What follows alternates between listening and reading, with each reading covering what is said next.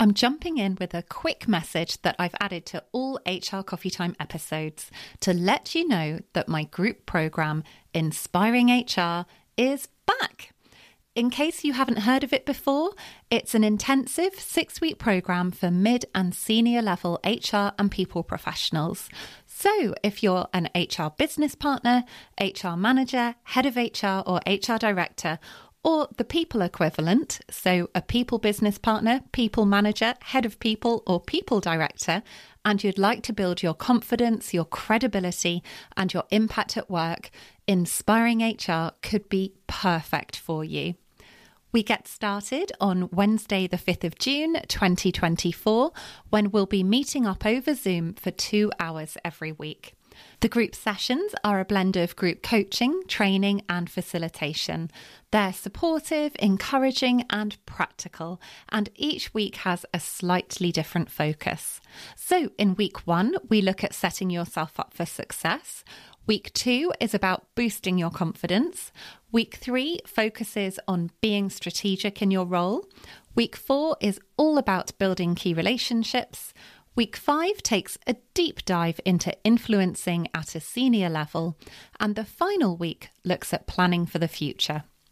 There's a link with the full details in the show notes for you, or you can learn more by going to my website, Bright Sky Career Coaching, clicking on Services, and then clicking on Inspiring HR Group Programme. I would love to have you join us and to get to know you throughout the programme. But if you have any questions about Inspiring HR at all, please feel free to ask by getting in touch through the website, and I would be very happy to answer them for you. Even if you have absolutely brilliant people skills, there will have been times when you found someone at work difficult to get along with. In fact, maybe there is someone right now who is being a challenge and you just don't know what to do about it. There could be a huge range of ways that they're difficult. Maybe they seem moody or confrontational. They could be a bit intimidating or nitpicking, disengaged, disorganised, or just not interested in you. Really, the possibilities are endless. And your instinctive reaction might be to stay out of their way and have as little to do with them as possible. But that isn't always a good idea, especially if this person is your boss or someone with power and authority who can affect your career, or a colleague that you need to interact with regularly. So if you're stuck and you don't know what to do, don't worry, this episode is here to help. Welcome to HR Coffee Time with me, Faye Wallace, a career and executive coach with a background in HR. And today I'll be sharing 3 tips to build a better relationship with a difficult person at work. I really hope you're going to find them helpful. I covered this topic way back in episode 3 of the podcast, and it's something I've been talking about in my Inspiring HR group coaching program this week, which is why it's been on my mind again. So while episode 3 looked at a framework called DISC to help you find ways to build relationships with difficult people at work, today I'll be focusing on 3 tips that can help you no matter what DISC profile a person might have. Because the basis of any strong relationship is trust, and these 3 tips are going to help you to establish that trust. The first tip is to listen. I absolutely love Stephen Covey's work. You've probably heard of him before. He is the person who wrote the classic book, The 7 Habits of Highly Effective People. I find myself coming back to that book again and again and again. The principles and the ideas in it and the exercises in it are just absolutely fantastic. So if it's not something that you've read before, I would definitely add that to your reading list. So the one thing of Stephen Covey's that I'm focusing on today is a quote that he said, which was, "Seek first to understand, then to be understood." In any relationship that we're approaching, and especially relationships at work, the idea is that instead of just barreling in with all of our wants and what we want to get out of the relationship, we really take the time to step back and figure out what that person wants. So some really good questions to ask them and to try and gauge if you're not able to ask them is, what do they want to achieve? So this difficult person, what is it that's really important to them? And what do they need from you, or what could they potentially benefit from you? So how can you actually help them to achieve their goals, to help them meet what's important to them? Without asking them these questions, there can be this real unintentional mismatch. I'm sure you will have seen this in action, especially as you work in HR and will have seen fallings out within the workplace. There have been so many times when I've seen a manager getting really frustrated with someone who works for them because they just don't seem to be doing the job that they've been hired for. But the person they're getting frustrated with is equally frustrated because they think they're doing everything that they've been hired for. There's this complete misunderstanding about what is required from the job from both of their perspectives. So one's got one idea, the other's got the other idea. And it's not till you actually sit them down and get them to talk about it that it all comes out in the open, and then they're able to find a way forward. So this is slightly different because in this situation, it isn't necessarily that you have someone working for you who you're finding tricky because they're not doing the job that you think they've been hired to do, although of course that could be an issue.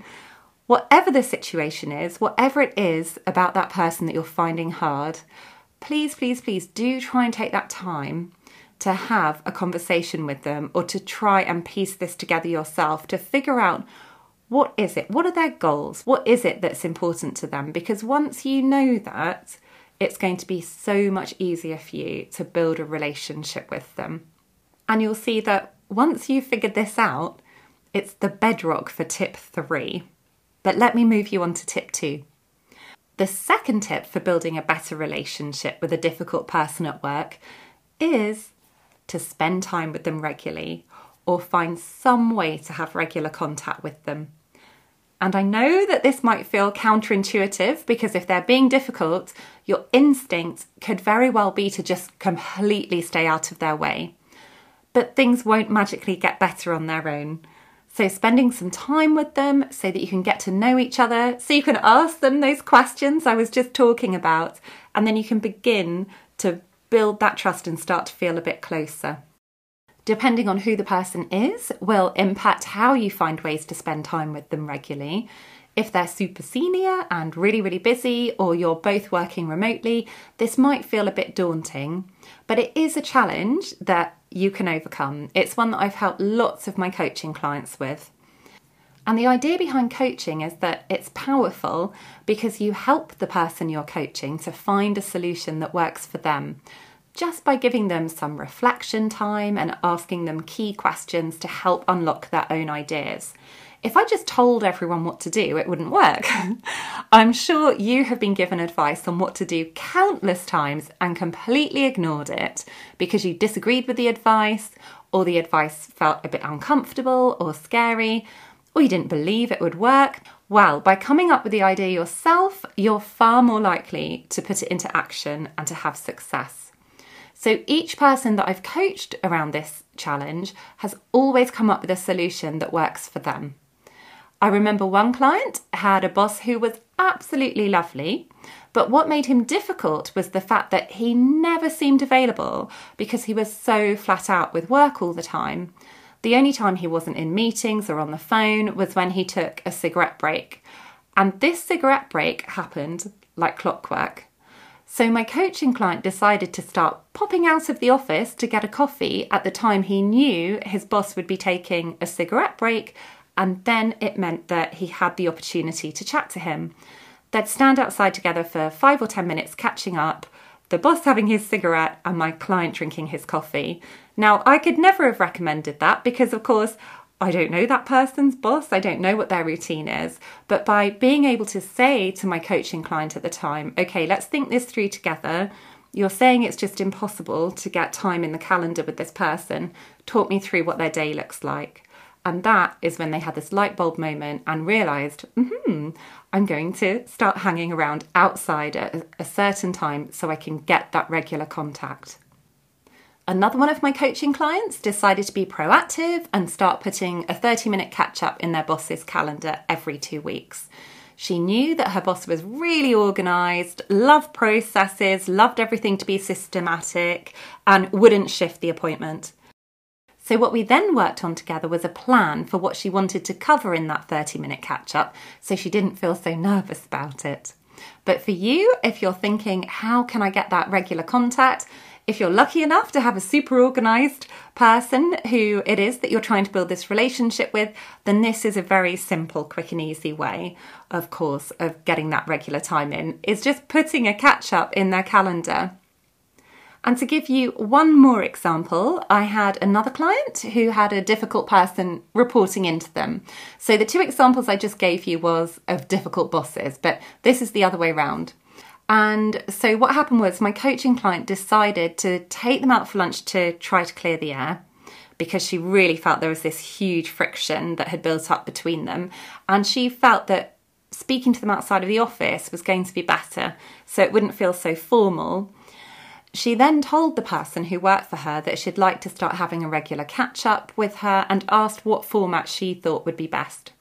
I thought this was a great example of leaning into that first tip that I shared with you, which is about understanding the other person and what works for them, what's important to them. If the person you're finding difficult isn't your boss or someone who works for you, there are loads of other ways you could find to spend time with them. As I've already mentioned, you are in the best position to figure out what's going to sit well with you and work well for you and them. But just here are a few examples of other ways to think about. So you could volunteer for a project that you know they're going to be involved in. You could set up some sort of social activity and invite them along, or you could join in one that they're already involved in. There are all of these different things that you could be doing. So I would love to encourage you to spend a bit of time thinking about this.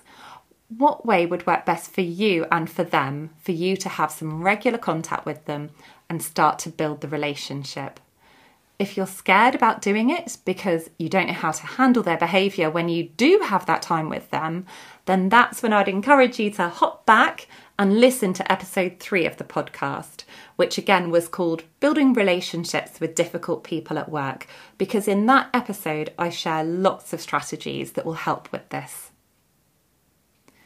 Finally, my third tip naturally bubbles up from doing tips 1 and 2, and it's to figure out what you can give to the other person.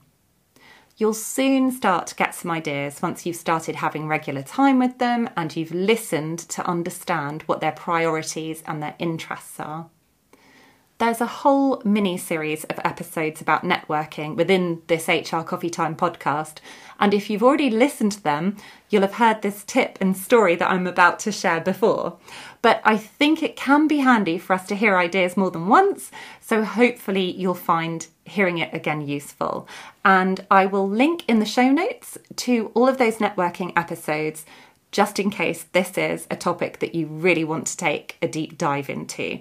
Because for me, networking really is just about building relationships. So there are lots of relationship building ideas and tips and things to think about in them.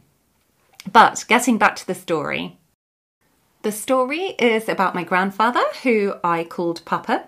We used to spend a lot of time with him and my nana when we were growing up, and Papa was forever sharing little wise nuggets of advice with me, my brother and sister.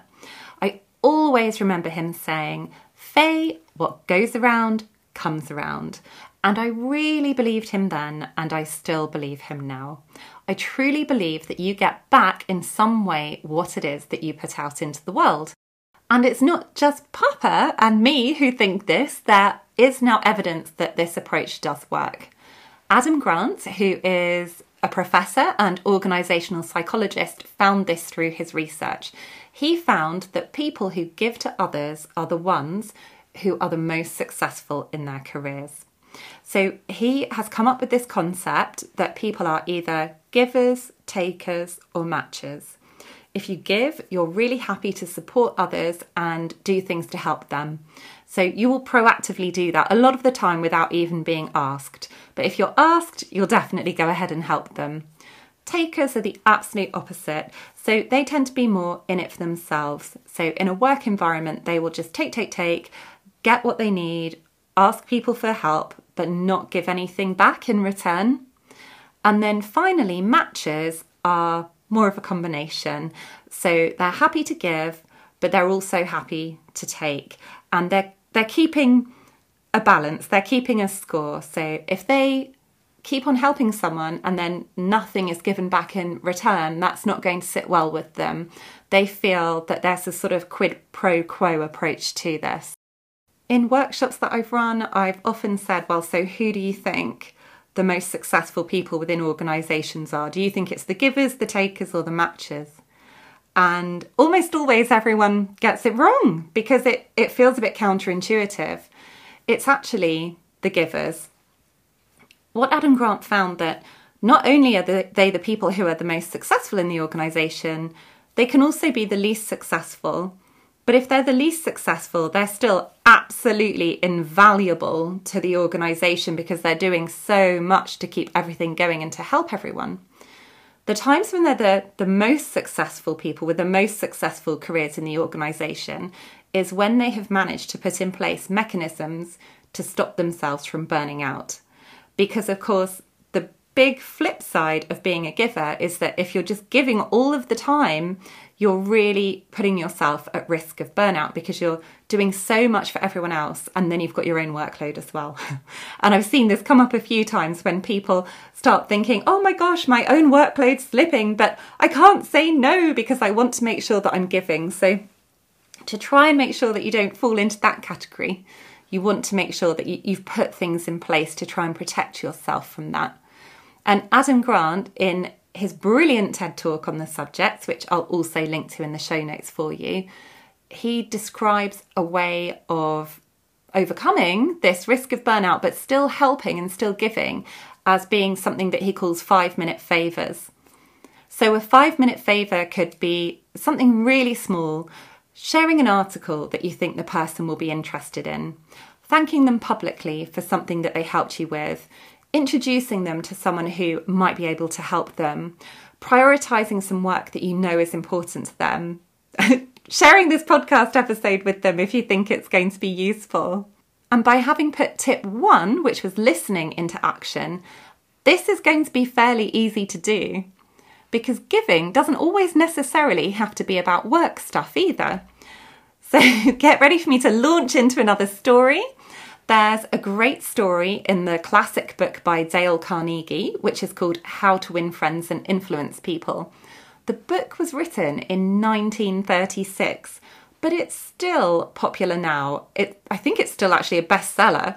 And you can see a lot of the ideas and principles in the book forming the foundations of popular business and relationship building advice today.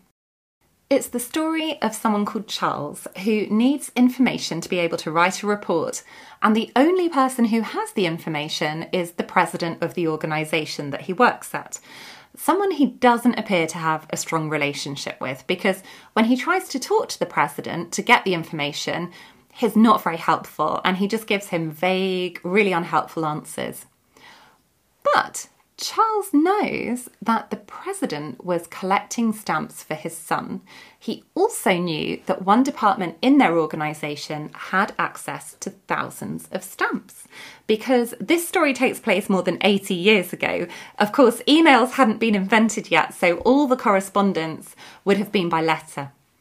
And it meant that Charles headed to a department that received post from all across the world and asked if he could take some of the stamps from the letters. He then popped back the next day to visit the president and mentioned he had some stamps for his son. Well, you can imagine, the president was over the moon. He sorted through all the stamps with him and told Charles how happy his son would be. And then, completely unprompted, he gave Charles all of the information that he had been looking for the previous day. So I'd love to encourage you to have a think about what's important to the person you're trying to work with, trying to build a relationship with, who is being difficult. What is it that you can do for them? Is it a tiny thing like giving them some stamps because you know that one of their children is collecting them? Is it some recognition that they're desperate for? Is it an article? Is it doing a piece of work for them that you know is an absolute top priority that you've been putting off or you just hadn't realised was as important to them? Well, was more important to them than it is to you. So just think, what is it that is going to help them? Because whatever that is, that's going to help build trust between the two of you. Let's wrap up today's episode by taking a quick look at what we've covered. We've looked at 3 tips to help you build a relationship with a difficult person at work. Number 1 was to listen to them, to truly get to understand their priorities and what's important to them. Number 2 is to find a way to see them regularly, or if you can't see them regularly face to face, a way of having regular contact with them. And number 3 is to find ways to give to them, to help them. To stop any of this feeling overwhelming or daunting, see if you can find just one small thing that you could put in place tomorrow to start to build that relationship. You don't have to commit to following through on all 3 tips at once. One simple action, just try out one simple action, and once you've decided on what that's going to be, I would love to hear what it is. You can always reach me on LinkedIn to let me know. Or if you've signed up to get my free HR Coffee Time emails every week, just reply to one of those emails and I'll come straight back to you. It's my aim to help as many HR and people professionals as possible with their careers through this HR Coffee Time podcast. So if you're enjoying it and finding it useful, please do rate and review the show in Apple Podcasts or Spotify, as this is a great signal to them that it's a show worth listening to. And then they're more likely to show it to other people who haven't come across it before. Thank you so much, and I will look forward to being back again with another episode next week.